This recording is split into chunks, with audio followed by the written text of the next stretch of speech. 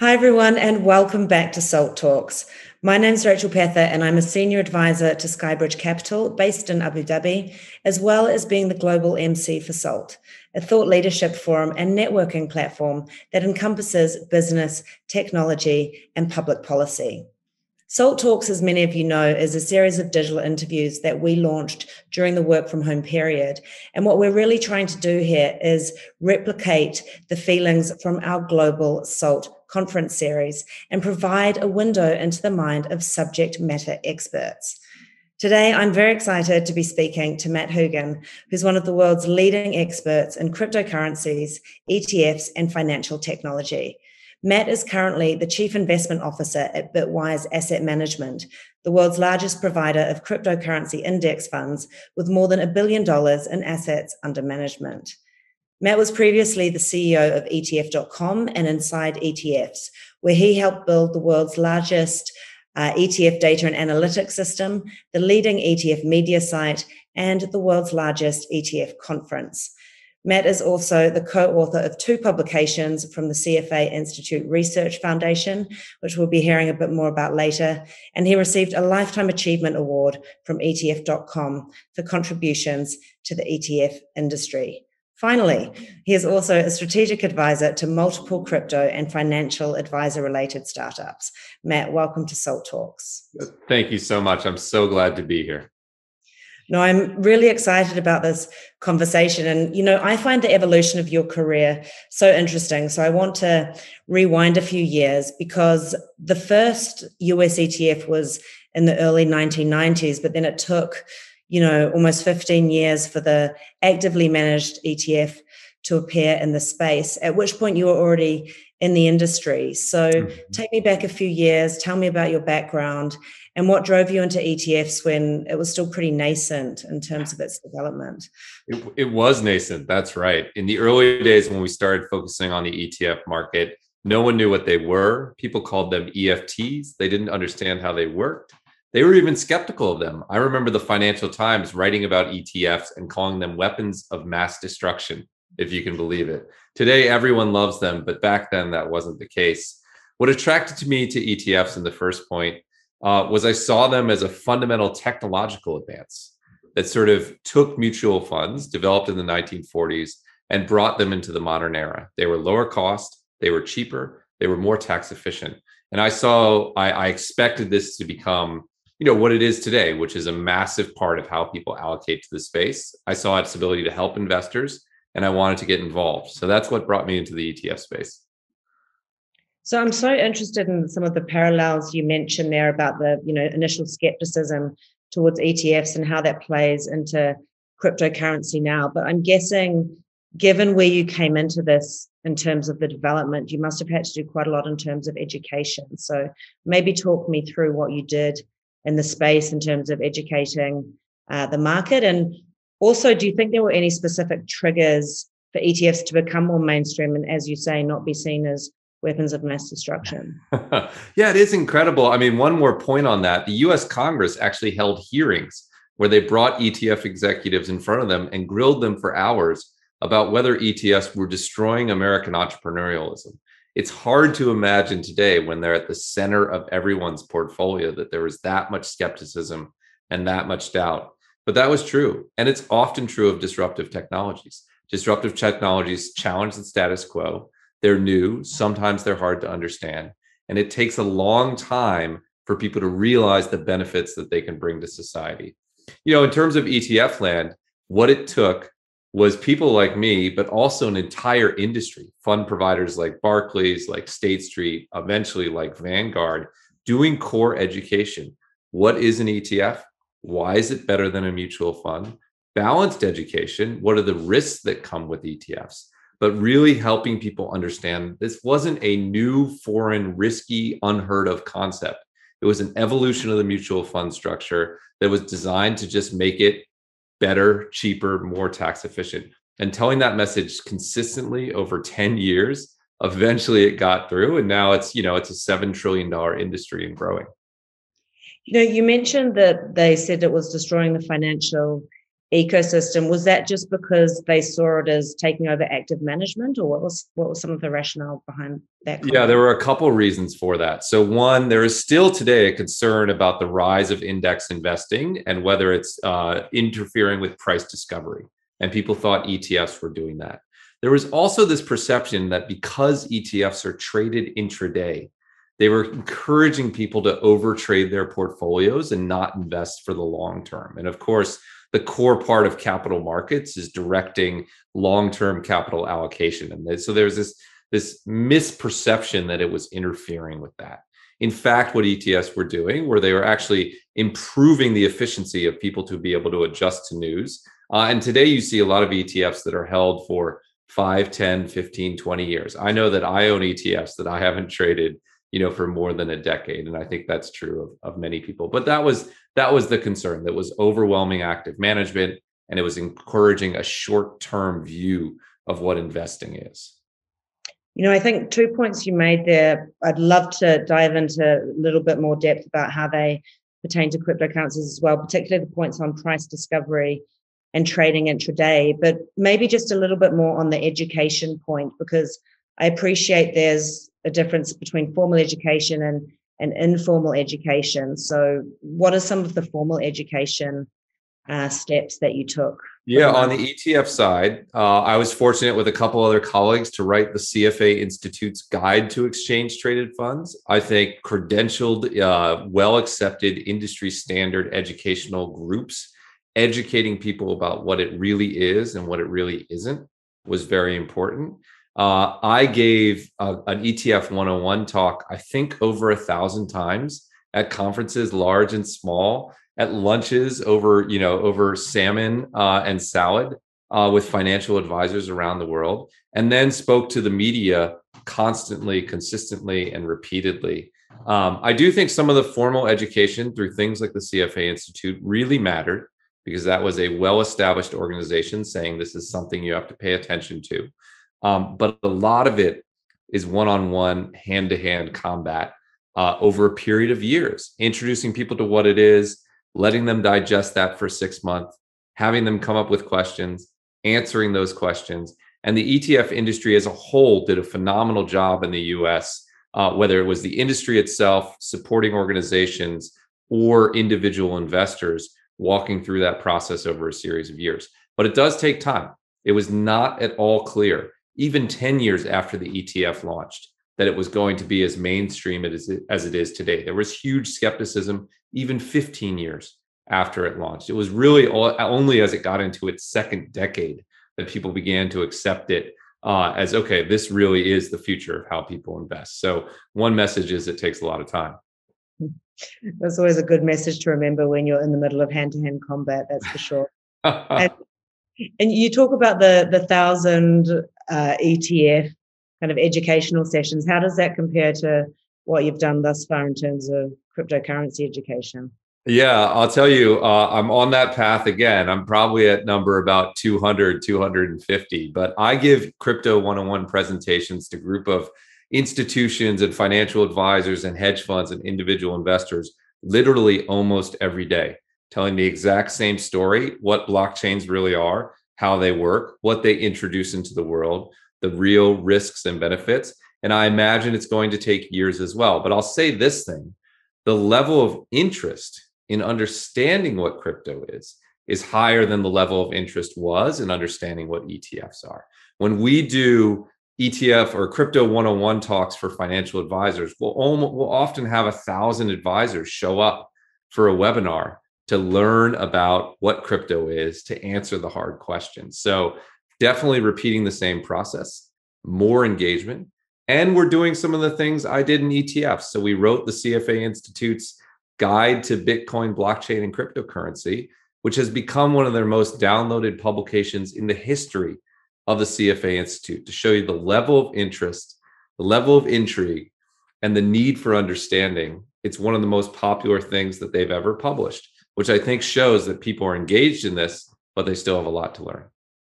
And that's a great point that you raise about that willingness of people to learn more about it. And, when I look at the cryptocurrency market as someone who likes to think I'm reasonably balanced in terms of my views, it does seem that the following is quite binary, right? So you have on one side, you have the people calling it rat poison, that it's the worst thing to ever happen to the financial markets, communities, countries. And then you have the people who are so pro cryptocurrencies that it's very hard for them to see any other alternative. What do you think drives this kind of following when it comes to cryptocurrencies? It is exhausting. It's the land of hype and hyperbole. You're absolutely right. It's either going to destroy the world or fix everything. And of course, the answer is in the middle. I actually think the reason we have this bifurcation is that depending on how you view crypto, you're either naturally skeptical or naturally optimistic. And here's what I mean. If you think of crypto first and foremost as a currency, you're going to look at it and compare it to the dollar and say it doesn't measure up. It's more volatile than the dollar. I can't spend it. I can't go buy something at Starbucks with it. It looks like a janky currency. And those are the people who come at it and say, well, this is rat poison squared. It's tulip bubble 2.0. It's not going to anything. You have other people who see it as a technology. And they look at this software network that can move $1 billion around the world in 10 minutes and have it settle for a fee of less than $1. And they compare that to the largest banks in the world with hundreds of thousands of employees for whom it still takes 2 days to wire $10,000 to London. And they think, this is incredible. It's the greatest thing since sliced bread. It can move money at fractions of the time and fractions of the cost of the largest financial institutions in the world. And I think that's why you get those two disparate views. Of course, the reality is somewhere in the middle. It is a phenomenal technology with huge potential implications, but it has to wrestle with a lot of regulation and real world uses to see where it evolves to. So the answer is in the middle. But I think that whether you view it as a currency first or whether you view it as a technology first determines, which path you go down for skepticism or optimism. And I think that explains a lot of the confusion in the crypto space. Yeah, I really like that explanation. I think that's also a really good segue to the regulation piece. You mentioned, is it a currency? Is it a technology? How do you think the regulators see it? And maybe we start with the US, since that's closest to home. I think mostly they see it like, whoa, what is this thing that's exploded into the market? And it doesn't fit very well, right, in US regulations. Most financial securities regulations were developed 50, 60, 70, 80, 100 years ago. The fact that a new digital asset that's money existing on the internet doesn't fit hand in glove into that is not surprising. I think two things are true about regulation. One, in order for crypto to become what I think it could be, which is the new centerpiece of a more efficient, more inclusive, more positive financial industry, it needs regulation. It needs AML KYC. It needs clarity on whether it's a security or not. It needs guardrails around how new cryptocurrencies can launch. It can't reach its full potential unless regulators provide that clarity. That's one big thing. The other big thing is regulators could easily overreach. As I watch the regulatory news right now, I definitely see people who are spooked by Bitcoin and crypto, or who maybe first associated Bitcoin and crypto with what it was in 2012, 2013, when its primary use was in the illicit dark markets and it hadn't matured into an institutional asset. And so there's real risk that regulators will overreach. The question of how regulators sort of come out of the next year is going to determine, I think, whether this is a once in a generation bull market, which it could be if the regulation is positive, or if it's significantly slowed down. And the short answer is we don't know how that's going to come out. It's evolving day by day in Washington right now. And I'd really like to go into a bit more detail about some of the points you raised on regulation, also how China plays into that. But please do tell me a bit more about Bitwise and what you're looking to achieve there, and also who's your target market in terms of clients and investors. Yeah, I love it. Bitwise is one of the largest and fastest growing crypto asset managers in the world. The unique place that we sit is that we're first and foremost a crypto index fund provider. So you can think of like the S&P 500 or the FTSE 100 for crypto. We have the largest crypto index fund in the world and a series of other funds along that model. And then the other pieces were built to serve financial advisors and other investment professionals. Crypto emerged as a retail phenomenon with self-directed individual investors using apps like Coinbase to invest in the space. There are also a lot of VC firms that serve the largest institutions in the world. Bitwise sits in the middle. We're serving RIAs, broker-dealers, wirehouse advisors, financial professionals who want to gain access to funds holding crypto assets for their customers. And so we try to build simple funds that capture the space in a secure way. And we've been doing it since 2017. Great. And, you mentioned that you're hosting these salmon lunches all across the US, and speaking to the financial advisors. What are, I guess, the 2 or 3 most common questions that you get asked from them? That's a great question. Yeah, they ask so many questions. So on the one hand, they want to know what it is. Many people have read about it in the news, but they couldn't tell you what a blockchain is. They couldn't tell you what programmable money is. They couldn't tell you the core benefits of what crypto is, and they couldn't explain it to their clients. So a lot of what we do is arm them with basic understanding. So when they get questions from clients, they can get good responses. And then once they understand what it is and they see its potential, then they want to talk about the risks. The risks include, what will regulation shake out to be? Will it constrain crypto or will it allow it to grow? They worry about crypto's environmental impact.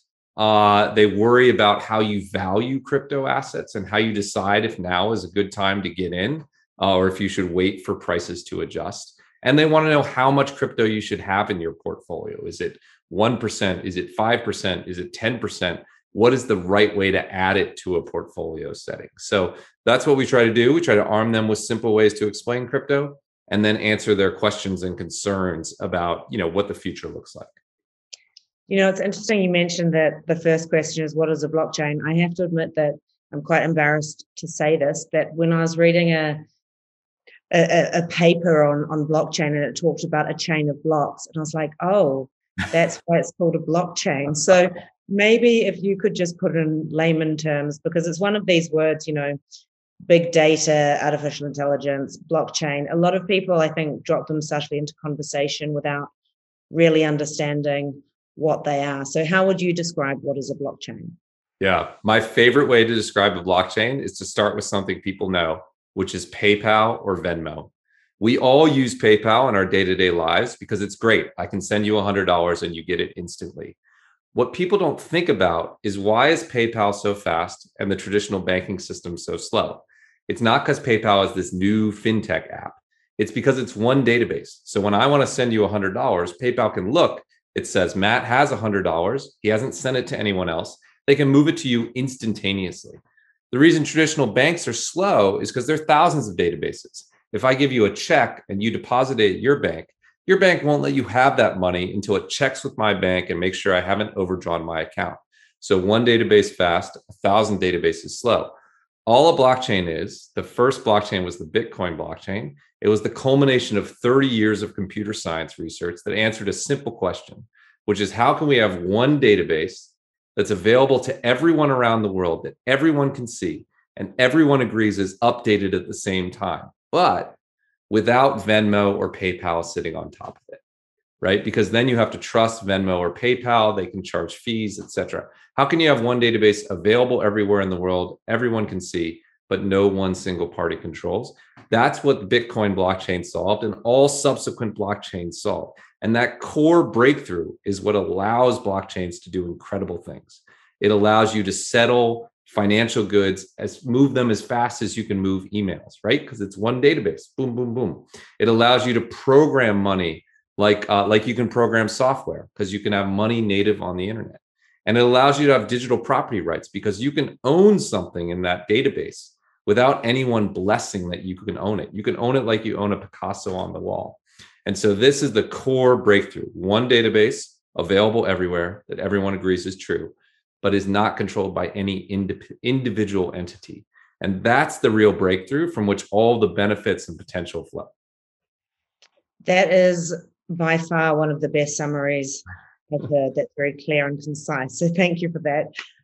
You mentioned that one of the most common questions that you got from financial advisors was the environmental concerns. And I find that quite interesting because, here in the Middle East, it's a lot of institutional investors, a lot of sovereign wealth funds, and they're really placing ESG on the agenda. And so I'm interested to see that that's one of the questions from financial advisors as well. So my question to you is, how do you look at the environmental impacts of Bitcoin? And also, how does this play into the recent news coming out of China with regards to, the fifth time they've banned Bitcoin, but this time with a real crackdown on mining? That's exactly right. So yeah, ESG is top of mind for the reasons you mentioned, also because Elon Musk is tweeting about it. Look, Bitcoin consumes a fair amount of energy. Now, what's true beneath the surface is that Bitcoin uses a lot of renewable energy and is transitioning to a more carbon neutral mix. But proponents of Bitcoin can't ignore the fact that, like many industries, it consumes a fair amount of energy. What I tell people is that, look, two things really. One, Bitcoin and crypto is evolving from a carbon intensive past to a carbon neutral future. Just like automobiles, we still predominantly drive gas powered automobiles, but we're moving toward electric vehicles. The same is true in crypto. The original crypto systems used a mechanism for securing the blockchain called proof of work, which involves using a lot of energy. But there's a transition going on from that to a new technology called proof of stake, which is effectively carbon neutral. Now, Bitcoin will be the last blockchain probably to make that transition, but we're on our way. So I think it's part of a positive environmental story. And then the flip side of that is ESG is more than just environmental, right? There's social and there's governance aspects to it. The real reason China is cracking down on crypto, I believe, is because it's sort of a tool of financial freedom. It's harder for governments to surveil and control than digital versions of their own cryptocurrencies. And so you often see regimes with more authoritarian bents trying to constrain the availability of Bitcoin for that market. It also has this environmental impact, but that I think is a big piece of it. One thing about China, I think it was Fred Wilson, famous venture capitalist, said that on the internet, investing in anything that China bans is usually a good bet. And I think that may be true with Bitcoin as well. Certainly the network and the asset has weathered the China ban, as you mentioned, the fifth one, pretty well. And long term, I think it's probably positive for the market.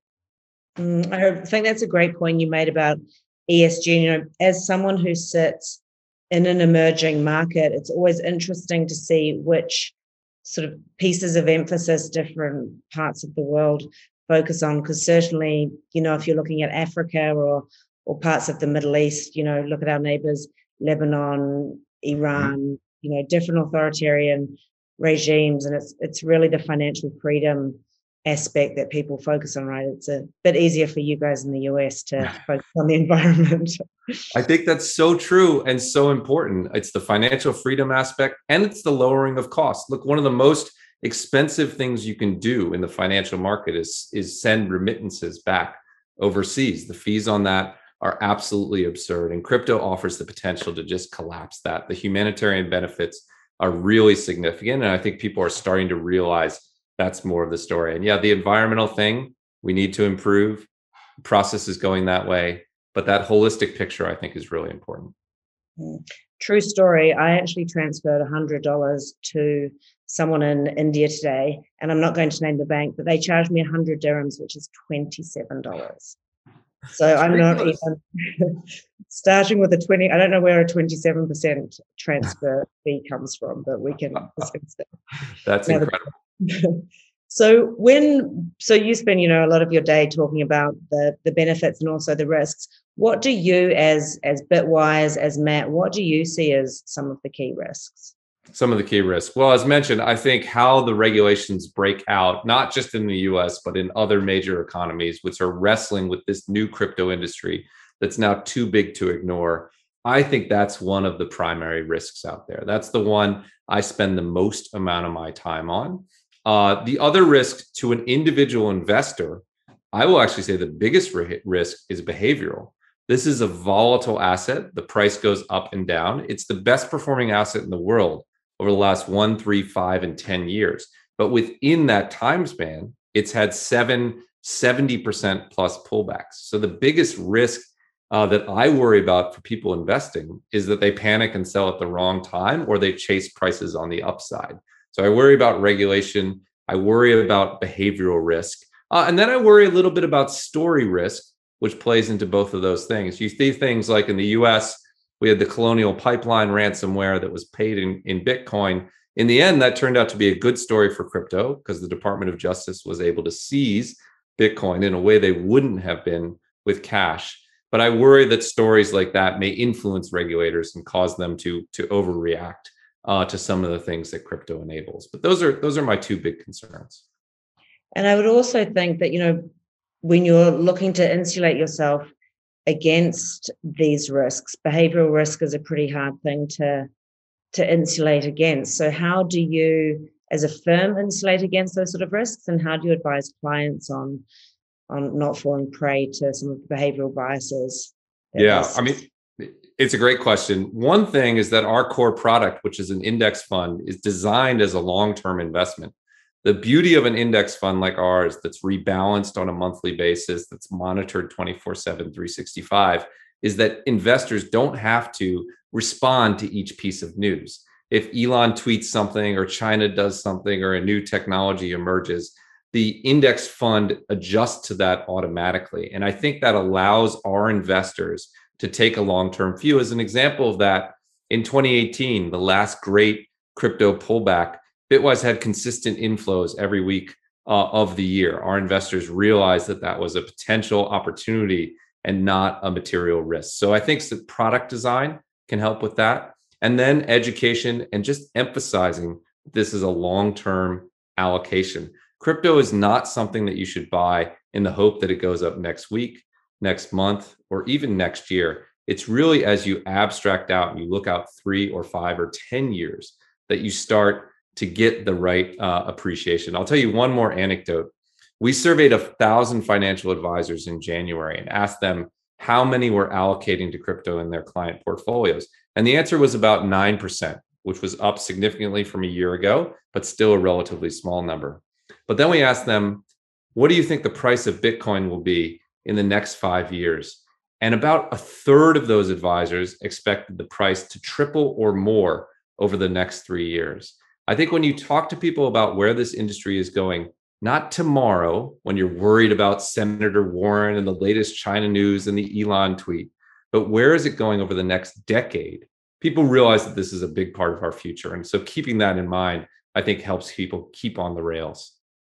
And when you're looking at the cryptocurrencies, then, you mentioned the proof of work and proof of stake, and Bitcoin perhaps becoming one of the last to transition over. Within your index funds, which sort of cryptocurrencies do you focus on? And I would say which do you avoid, but I know there's thousands of cryptocurrencies, so maybe it's just easier to start with which you see as the most valuable. Yeah, that's a great question. Our index, our core product, the Bitwise 10, holds the 10 largest cryptocurrencies that pass certain screens. So these are assets like Bitcoin, Ethereum, and certain DeFi assets like Uniswap. These are well-known global brand names that have been around for a while, have significant development activity, significant liquidity, and real thriving ecosystems. I think the message for people evaluating the space themselves is as you get into the smaller crypto assets, your risk increases exponentially. Some of the smaller assets are outright scams. Many of them don't have, good disclosures around them. And then it's just very hard for a new asset to emerge and topple one of the larger assets, which have huge network effect benefits. So we really focus on Bitcoin, Ethereum, other large cap assets like Cardano or Litecoin, and then these DeFi assets, decentralized finance assets like Uniswap and Aave, which are really an interesting, exciting frontier for crypto. And that's where that's the kind of space most people should be focused on. So then one more clarification question from me, because when I first, I was reading so much about DeFi, and then sort of a few months in, I realized, oh gosh, I should probably work out what DeFi actually means. How do you describe DeFi to people that are unfamiliar with the space? Great question. If you think about crypto as a technology that allows money to move onto the internet, you can think about DeFi as what happens if you can program money like software. So to give you a simple example, imagine you have a trust agreement that releases a certain amount of assets to your son when he turns 30.